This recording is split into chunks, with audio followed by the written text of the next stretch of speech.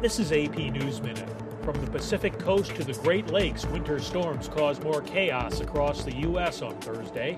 Almost 2,000 flights were canceled by Thursday afternoon, according to the tracking service FlightAware. Disgraced South Carolina attorney Alex Murdaugh testified in his own defense Thursday, denying that he killed his wife and son.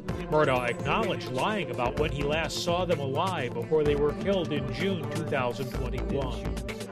U.S. Transportation Secretary Pete Buttigieg visited the site of the massive train derailment in East Palestine, Ohio, nearly 3 weeks after the crash. The National Transportation Safety Board reports that the train crew did not receive a critical warning about an overheated axle until just before dozens of cars went off the tracks. Baseball is back with players reporting to spring training in Florida and Arizona. Major League Baseball is introducing some rule changes this season, including a pitch clock and larger bases.